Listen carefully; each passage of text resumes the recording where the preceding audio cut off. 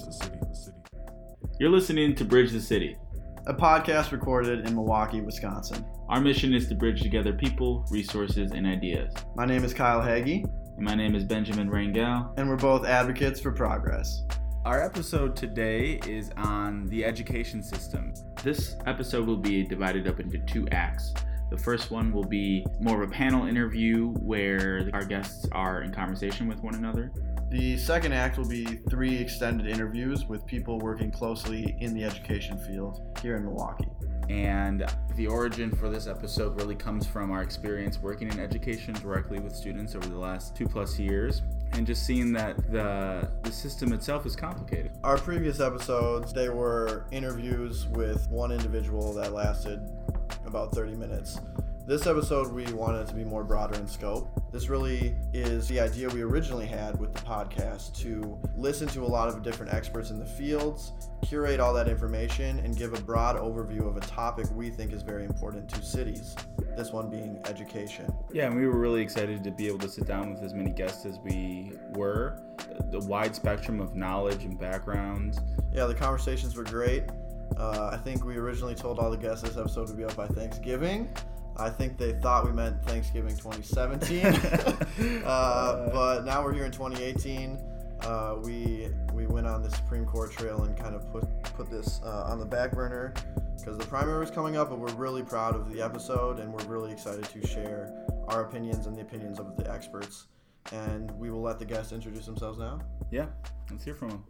My name is Cynthia Elwood. I am a professor at Marquette University, and my role now is to honestly raise up future principals. I'm also the Director of Graduate Studies for the Educational Policy and Leadership Department. My name is Rachel Morello. I work for Milwaukee Public Radio, and I'm the education reporter. My name is Israel DeBruin. I'm the Director of Communications for Schools That Can Milwaukee. We engage, empower, and connect transformational school leaders to foster more great schools for the kids who need them most. So a common question that we asked most of our guests was, what makes Milwaukee unique? I mean, the first thing that comes to mind is the choice environment. And actually what's so interesting is that when I was in Indiana, they thought they had the oldest, longest running choice program in America. And then when I came here, I was hearing the same thing and I'm like, okay guys, let's get this straight. Right, yeah. But no, here we really do. And it's so problematic. It makes the education world here feel really siloed because there are so many people trying to do similar work. Just a matter of they fight for the basic needs to do the work. Money, and attention and support. That's the number one thing that comes to mind. The choice environment makes Milwaukee feel really different. Also just our demographics. I covered Indianapolis while I was in Indiana, and they're obviously at being the urban center of that state, they are more diverse. But Milwaukee is even more so than Indianapolis. Black students, white students, Latino students. The Hmong population, I had no idea we had such a big Hmong population.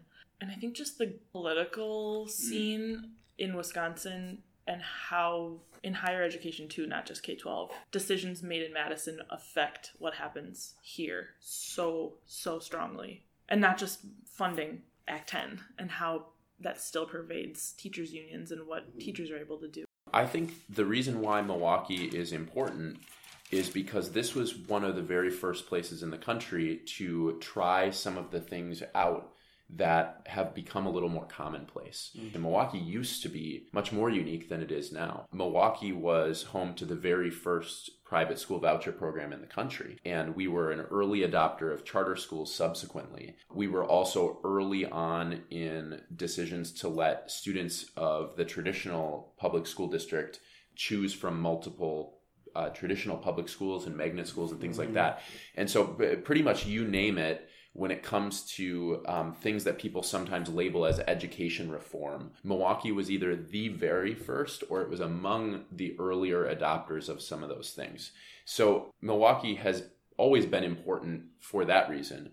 It has become less unique, as I mentioned, as other states have adopted some of these practices. And I think in a lot of cases, these other places have had the opportunity to learn from what we did wrong, or at least to improve upon some of the things that we did.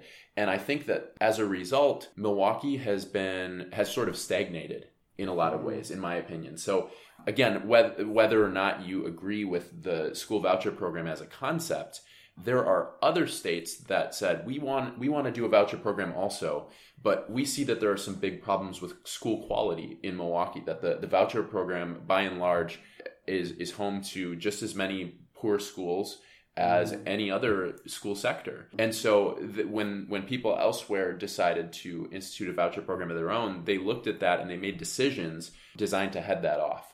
And those are decisions that we have not done here for a bunch of reasons, many of them political. Yeah, I don't know whether it's unique. In some ways, it mirrors what's going on in other communities. When we talk about choice, the choice we don't talk about is the massive choice of people moving to the suburbs. So the kinds of schools people who have that kind of opportunity experience are far different from the choices that are available inside the city of Milwaukee in terms of sort of the educational resources available to kids. On the other hand, what goes on in many schools in the Milwaukee Public Schools is so far superior, in my experience, to what even a very strong high school in the suburbs can offer. My daughter went to Rufus King High School, and there's a vibrancy in a multicultural school, a school that has students from so many different backgrounds. And there's a zing in the air. And Rufus King was by no means untracked. I mean, there still is a lot of work to do to make sure that every single kid at Rufus King gets the kind of excellent education that the school is capable of, essentially the full IB program. But I would not trade that experience that she had for anything.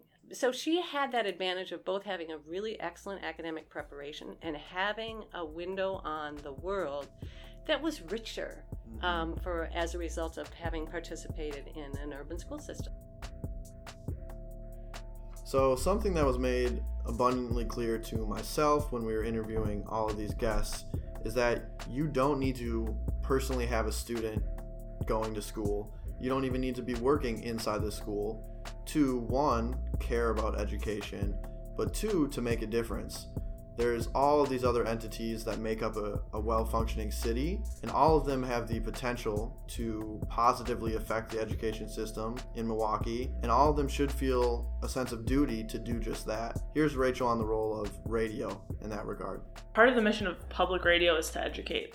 And part of my mission is not to take sides and to just present the fact. So I do have to say this is the grade that the district got, but then I can also say, look at this school. Here's what the parents say they like about it. Here's what parents say they don't like about it. So I feel like my role is to help point out everything and let everyone else make up their mind. But I can't present the good without presenting the bad, and vice versa for the other systems too. The thing that I have not brought up is because of the way our city is structured and how segregated we are, it feels like it's a community thing too. I don't talk enough as a reporter. I don't think we talk enough as like the wonky people in education about what happens to a kid in the morning before they come to school has a lot to do with how they perform. You can put two kids down the street from each other in the same classroom with the same great teacher, the same lesson, the same length of their day, and one of them had breakfast in the morning and one of them didn't.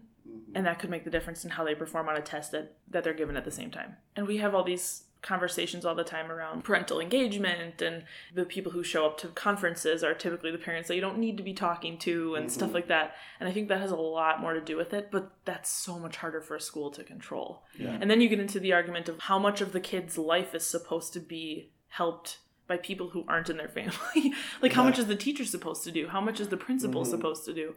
Are they supposed to just deliver the lesson and then let the kid go? Or are they the ones driving them home?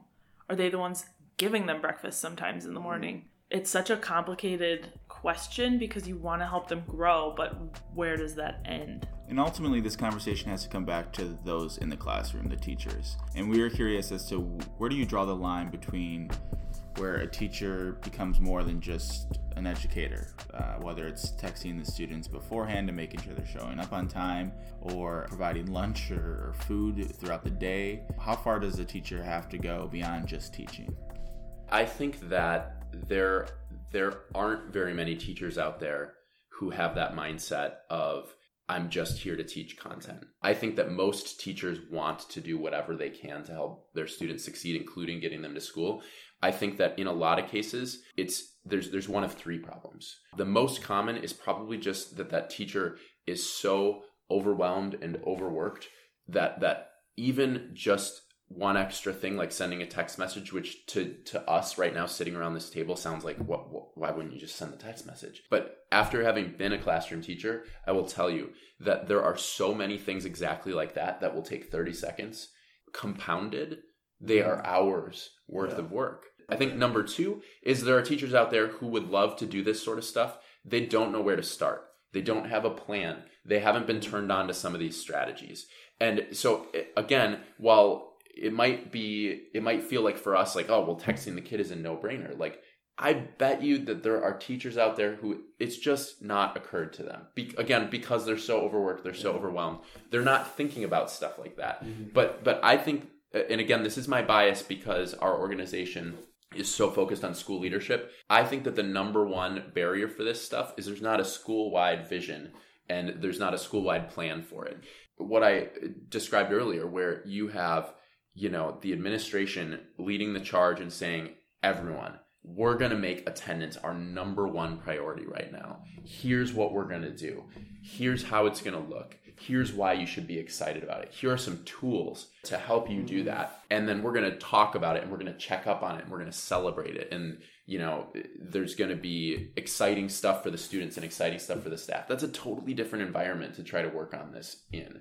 I think if we had more of that, we would see more improvement. Let me just say that there's never in the history of education been a single person that makes a school great. Okay, so it is never one person. Fundamentally, what a great principal does is to mobilize everybody in that school, parents, kids, teachers, other staff, around a common mission. A mission that has real moral import and a mission that is about doing right by the children and offering them opportunity and shaping them into human beings that are going to make the world better. So that is the primary role of a principal. And we spend a lot of time in my class. I have a class called the Principalship, and the first thing we study is the issue of integrity. What does it mean to live a life of integrity? And we look at a couple of different theories, but it means that you do have a moral core, and then you have to act on that. And what it means to be a person of integrity is to walk the talk, and to walk the talk about something important. We also work on what does it mean to sort of pull a community together, and how do you engage people to feel like, to participate in this joint endeavor. One is that you had, on the one hand, have to give them a sense of autonomy. And now I'm quoting Pink, who talks about autonomy, mastery, and purpose. I've already talked about purpose. People have to feel that there's something we're all driving for. And that is, to some extent, something that comes, from a leader. A leader has to believe it fiercely themselves, but it also has to be something that the other people in the school contribute to shaping.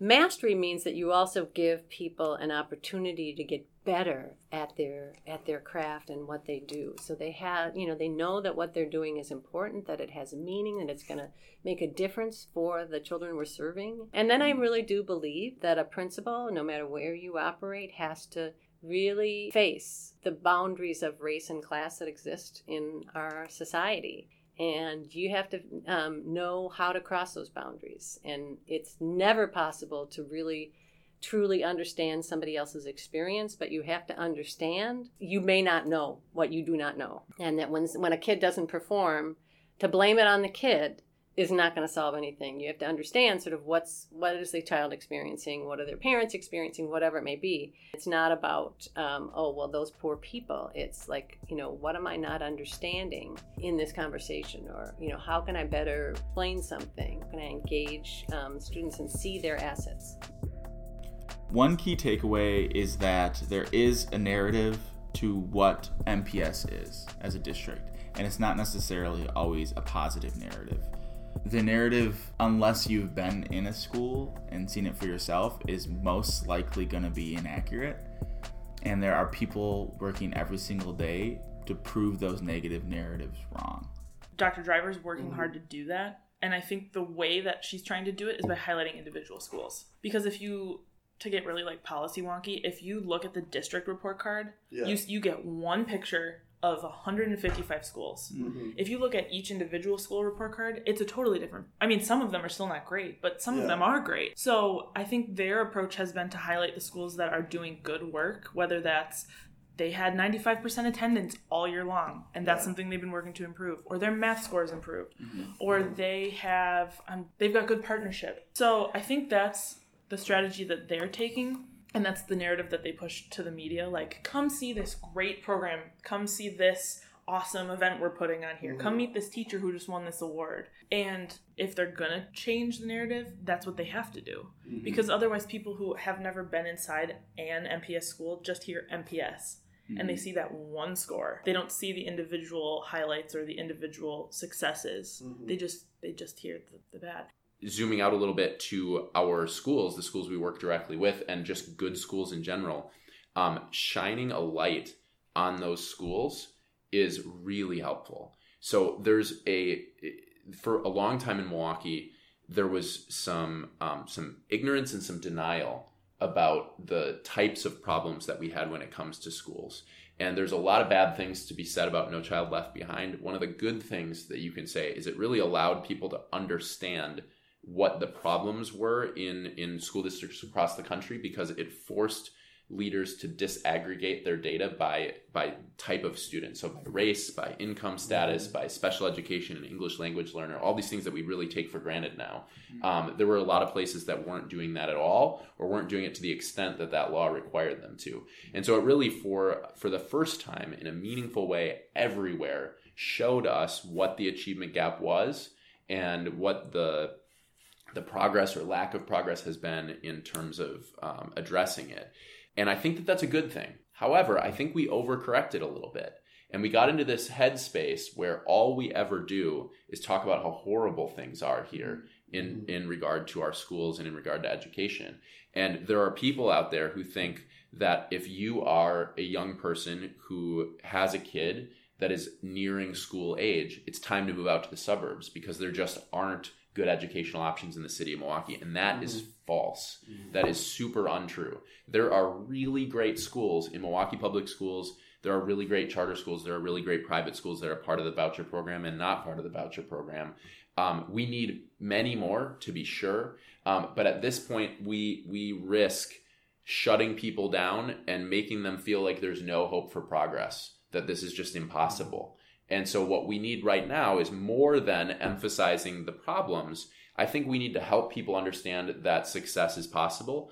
Not only does the narrative around what MPS is need to change, but Dr. Elwood talks about how the narrative around people of color in this country have to change, particularly in MPS students of color. We see our society in a lot of ways going in another direction right now, right? Where we're really becoming more polarized. At the same time, there is, I think people don't recognize that a lot of people don't recognize that in this country right now, there is just a renaissance of African-American intellectual thought. Mm-hmm. There is a real intense, thoughtful intellectualism going on. In my experience, I've seen it over 2 generations. So you have people like Prudence Carter and Teresa Perry and Claude Steele and people like that in sort of the older generation. And then Teresa Perry has a daughter named Imani Perry, and she's in there with Michael Dyson and Ta-Nehisi Coates and Christopher Emdin, where they're really launching a critique that I think is incredibly substantive and exciting. The trouble is, our kids don't get a chance to see it. The vast majority, and I'm not just talking about the Milwaukee Public Schools, I'm thinking all over the country. The challenge we have, and Teresa Perry actually writes about this, the challenge we have is to surround our kids, whatever their color, whatever their community, with examples of intellectualism of people of color. And clearly, African Americans need to see examples of African American intellectualism, but they also need to see intellectualism of Latinos and so forth, and vice versa. One of the things I think we need to do better is to make sure that our teachers have the kind of ethnic studies background so that they, can pull out of their pockets a really provocative short story or an article or, something like that, that speaks to the very content they need to cover, but in which our kids see themselves and their communities, as well as other communities, sort of really see the contributions that people of all colors are making.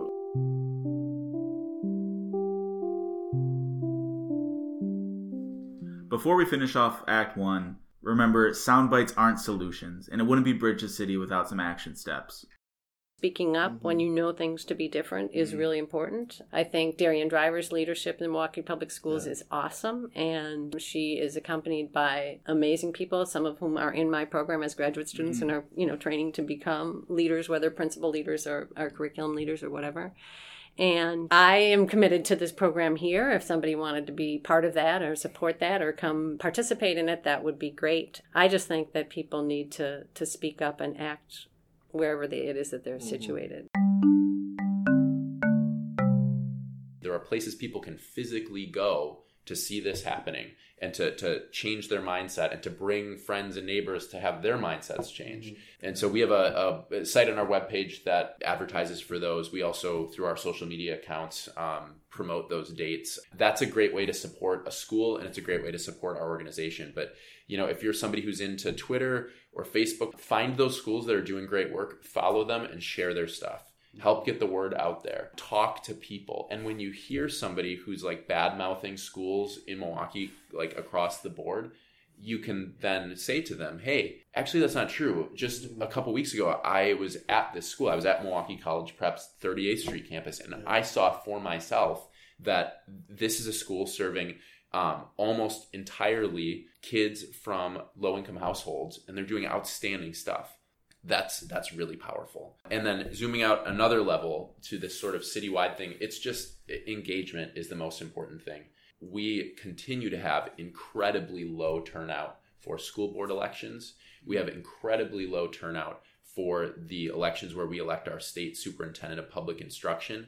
And whether you think the people in those roles are doing an outstanding job or not, it is not good that we don't have a more representative sample of the community that is engaging in the conversation around those elections, understanding who these people are and what their positions are, and then helping to make a decision.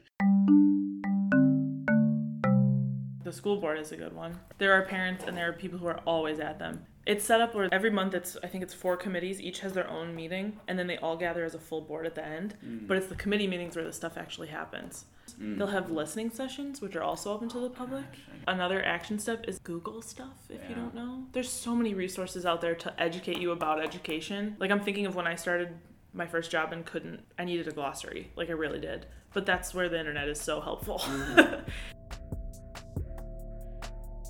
And that concludes Act 1. I hope it opens your eyes to some of the complexities of the Milwaukee education system. And also how thoughtful the people operating inside that system are. But don't stop listening. No, do not. Bridge the City is not done. We always have to continue to advocate for progress. Because we have an Act 2. Act 2? Act 2. And in this act, our guests will dive deeper into some of the intricacies of the education system, including how parents go about selecting a school for their children and how to fill the gaps in the education system. We'll also cover the concepts of big citizenship and the role of public education in a well-functioning democracy. And finally, we'll hear about the importance of early childhood education, and even Dr. Seuss will make a rare appearance. Enjoy Act 2.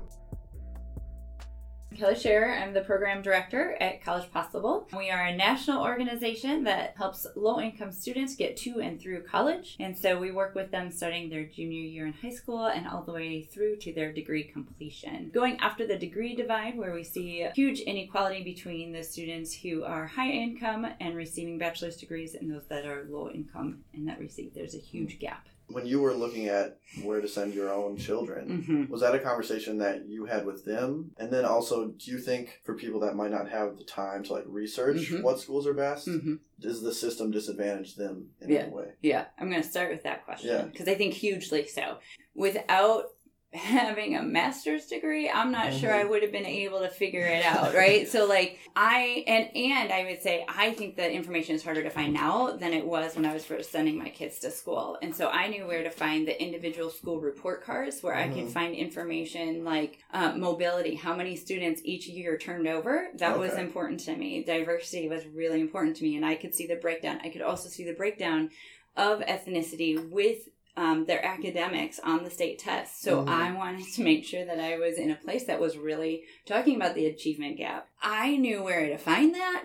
And I know most people don't. My husband, as a college graduate, was like, I'm glad you're doing this because I had no idea. And you have to fill out that information in January before the year that they start. And then you just have choices. And like, we didn't get our first choice school. We got our second choice school. I felt like I was determining the rest of his life. Even after you're able to select the right school for your student, you have to think about what resources are available for the school to spend only on education alone. That in and of itself is kind of an essential question that those of us interested in education should be asking. Frankly, our whole country should be asking, because does it make sense that places in higher poverty then have less, they're using their budget toward all those other things and not just educating a student because they have to. Psychology major, so I go back to Maslow's hierarchy of needs, right? Like if you are homeless and hungry, you can't think about geometry. That is just the way it is, right? And because of that, then the school system is kind of forced into providing kind of most essential needs for students, whether or not they have the resources for it. And so then all the resources that maybe other wealthier school districts can use toward academic support have already been siphoned off into spaces that are basic needs. Next, Kelly's going to talk about AmeriCorps, but before she does, we want to preface it with a personal anecdote. Yeah, I think for much of the podcast, we spend a lot of time letting our guests speak because they're frankly more interesting. But we haven't really talked about what brought us to Milwaukee, and that is AmeriCorps. It's this idea that young people with energy and passion and idealism can dedicate a full year of their life to serving a community. Both Ben and I did 2 years of AmeriCorps with College Possible here in Milwaukee. Yeah, and I think I can speak for both of us by saying it was one of the most impactful experiences of our lives. So here's Kelly talking about the role AmeriCorps plays in College Possible. So in many ways, it is the programs that are already connected into the school systems that can be a really good place to go, depending on what your particular interest is. As College Possible, and we're in all three different types of schools, the charter, the choice, and the public schools. And we are doing that very intensive kind of whole person idea of working with students to get them to and through college. If kind of a college education is something that people are really interested in, we're a good direction to go as far as being able to either financially support or find out ways to go see what some of the things that are happening. If you are young and a graduate of college and you would like to do a year of service with us, we actually, the majority of our team has never been in an education classroom in their life as far as a major, like that. Most of our folks are in some sort of, sociology, communication, criminal justice. We've got lots and lots of people from different backgrounds and different places. And so would always encourage people, if you're interested, to give a year of your life to give back to the community, whether it's through College Possible or through other places. But that's a wonderful way where there's a system already set up to be able to kind of walk in and start really making impact. And we hear over and over from our previous AmeriCorps members, our folks that are in the schools and working with our students, that the impact that they were able to make and the ability that they were able to have relationships and change students' lives in 1 year is absolutely incredible and will change their life forever. On the topic of doing a year of service in AmeriCorps, College Possible is not alone in the belief that building up young people, providing them with the opportunity to serve their community, will ultimately lead to bigger and better things for the city of Milwaukee. So we decided to speak to another leader whose organization is utilizing the power of youth. My name is Miralis Hood, and I proudly serve as Executive Director of City Year Milwaukee. Our mission is really to build big citizenship, right, in a nutshell. And we want to make sure that young people have an opportunity to serve their country through active service, right? And in this case, it would be through the education sector, tutoring other young people, our students. And then we also want to make sure that our students achieve at high levels, right? So we also want to close the achievement gap and really increase graduation rates. There's a graduation crisis in our country, and we use active service as a way to close that gap. Marilise briefly mentioned big citizenship before talking about the mission of City Year. We wanted to follow back and see exactly what she meant by big citizenship. Big citizenship for me starts with protecting that democracy and thinking about building that democracy, right? And then teaching young people to question.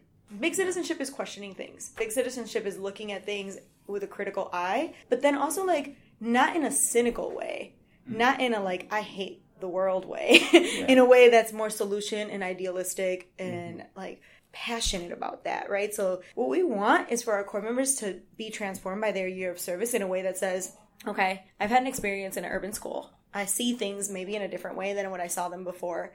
I want to build this country in a positive way. I want to build this democracy, and I also want to keep asking questions, and I also want to have that open mind, and I also want to think about what's my part of the puzzle, like what do I bring to this table, right? What do I bring to this country?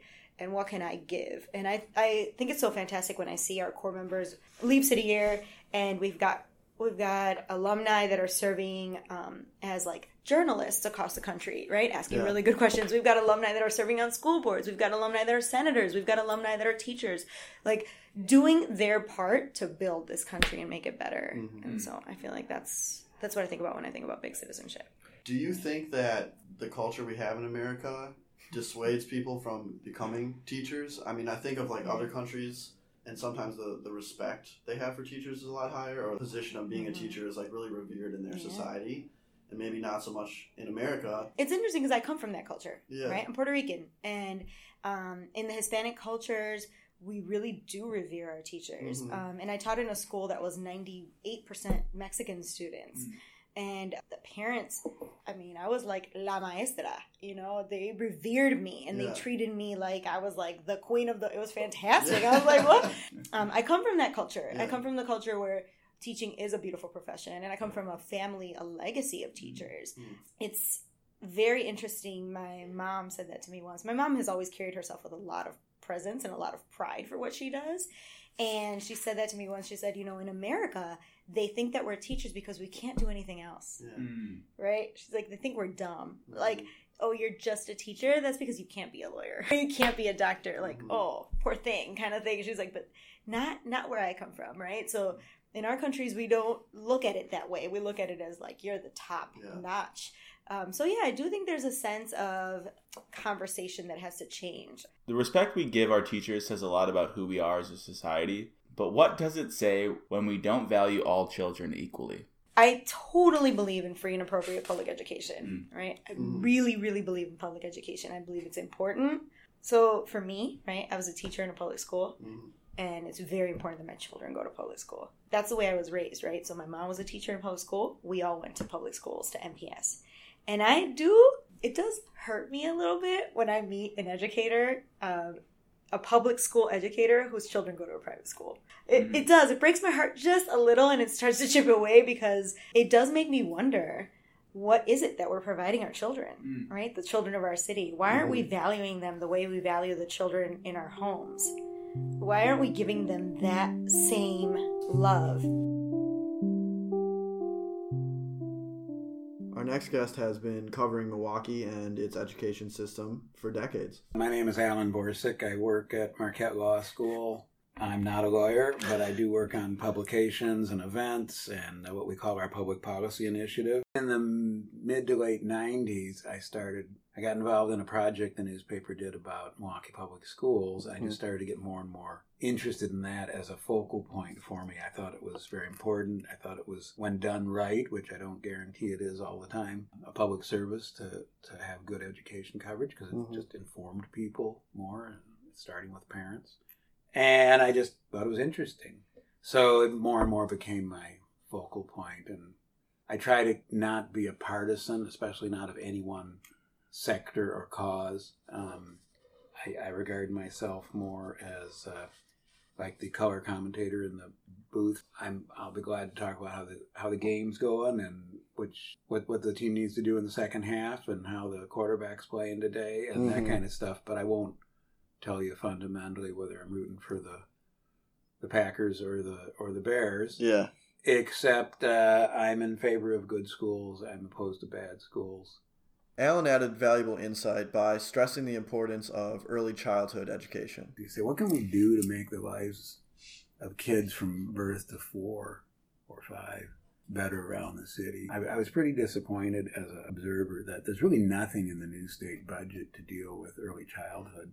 When everyone knows that not only is it important, not only is it a huge need, kids walk into kindergarten with the achievement gap largely in place. That what you see when they're in 10th grade is almost identical to what you saw when they were walking into 4-year-old kindergarten. So not only is the need huge, but there's quite a lot of work, and it's fairly persuasive, that it's a great investment. That public policy would support, saying money invested in supporting early childhood pays off 6 to 1, 13 to 1, 20 to 1. You can get different numbers, but all of them are very positive. Some people may feel removed from the conversation around education because they are either out of school or don't have school-aged kids. But turns out you should care, especially given changing demographics in America and how that corresponds with current education outcomes. If you're, say, 30 years old and you plan to be on planet Earth for another, 40 to 60 years, you really kind of have some reason to care about how things are going, especially if the part of planet Earth you might end up on is the Milwaukee area. At a time when all the students in American schools, K to 12, the majority are not white anymore. It's now roughly 50-50 white and non-white. So what does that say? If non-whites aren't doing very well and the percentage is going up, this isn't very promising in the long run. Alan is about to mention interesting statistics in regards to poverty and educational attainment, and I think this is a really key point to highlight on how the education system does not exist inside a vacuum. And any system inside a city or a state or a country does not exist inside a vacuum. And there's a lot of factors that go into educational attainment outcomes. And one of the most correlated is your family's income. In some cases, even in 3rd grade, the higher performing students are performing 3.5 grade levels above the average, and the lower performing students are performing 3.5 grade levels below the average. The points that Alan brings up really ties in this education episode into the broader picture of system-wide and systemic institutions that operate inside Milwaukee and the country as a whole. One of the things I hear a lot is this is all about families and bad parents and bad households and bad neighborhoods and multi-generational poverty. And there's a lot to that. There's no question of it. If you look at the state report cards, the main data guy from the DPI, a presentation he did where he had a chart of the socioeconomics of school districts and the report card grades of the schools in those districts. And it was overwhelmingly clear how much they correlated. I mean, that poverty and problems in schools do go hand in hand. Our conversation with Alan wasn't all about poverty and the grand challenges that the Milwaukee education system faces. We did have a chance to talk about some things that were a little bit lighter. Expand, maybe what is your favorite children's book? I'm sure the listeners would like to. Well, I've got quite a number. I really like children's books, and I was big on them when I was a kid. Horton Hears a Who has a whole bunch of really important character and, dare I say, moral lessons that I really like. Horton cares about little people. Physically little, but also just that a person's a person no matter how small doesn't have to mean only physically. So that whole message and defending them with great commitment and integrity. I'm taking it way too seriously, except I really like that. Oh. And the insensitivity of the world to such people. And then ultimately the Who's trying to raise a racket and the littlest that the mayor finds him and takes him to the top of the tower and he lets out a yap and the yap puts it over and you say, well, that's a kind of a cute lesson. That's the one I focused on here, is that raising your voice can make a difference.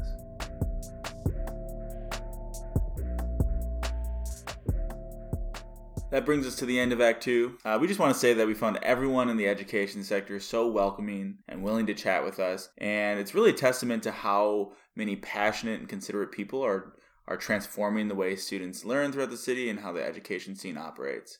And we want to give a special thank you to the guests that appeared on this episode. Rachel Morello from WUWM.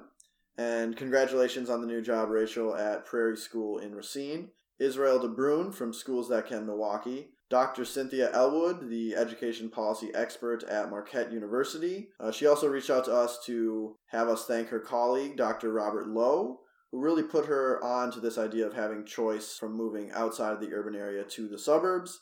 And he is an expert in that field. Please check out his work. Special thank you to Kelly Scher with College Possible, our former boss, my current boss, Meralis Hood from City Year Milwaukee, and of course, the one and only Alan Borsick from the Lubar Center at Marquette Law School. So we really hope that this episode was enlightening. Our guests really provided a lot of great action steps, so please get involved. Reach out to the organizations you heard in the episode, volunteer a year of your life for AmeriCorps, or just find some way to get engaged with the education community. Hopefully you saw how important the education system is in not only transforming children, but its ability to transform cities at large. Of course, as always, subscribe to our podcast. Give us a rating. We are pretty close. I just got off the phone with Ira Glass the other day, and he says we're catching up to him in terms of subscribers to This American Life. So that's big news. You can always find us on our website, www.bridgethecitypodcast.squarespace.com. We are also on Twitter and Instagram. Most importantly, the reason we wanted to do this episode and the reason we got involved in education in the first place is about the students. So just keep the students at the forefront of these discussions that you're having going forward, especially recently with the amount of leadership we've seen from young people throughout the country and protesting and advocating for a better life and a better future. I think it's really inspired the country and especially Kyle and I here as well at Bridge City. For sure, and oftentimes when we give students a microphone, they're much more intelligent and much more poised than we give them credit for. So, in the spirit of that, we want to have two former MPS students and current Marquette students, Deja and Alexia, lead us out today. And as always, let us know how you helped bridge the city. I'm Deja. I'm Alexia. Education is the one thing that someone can't take away from you. In order to educate others, you need to be educated yourself. And I think that's important because then you just to be aware. Like, having an education allows you to be aware of what goes on in the world around you. When you're around that much culture, like all my schools are pretty diverse, you learn how to not change the way you are, but you learn how to accommodate to somebody else's culture. You learn how to ask questions without coming off as why is your hair like that? You just learn, and it's from a young age. Yeah. By the time I reached elementary school, I knew about all different types of cultures. I think it depends on what you value whenever you look at education. I got that relationship with the teachers that I valued and stuff. And at the same time, I got to learn.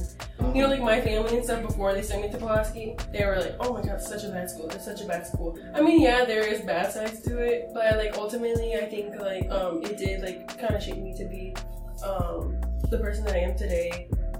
The people in my elementary school said Christopher Columbus was good, and then I got to middle school and they said he was bad. And my cousins from private schools were only taught about the good things he did. He didn't do anything good. Yeah. He shouldn't have a holiday.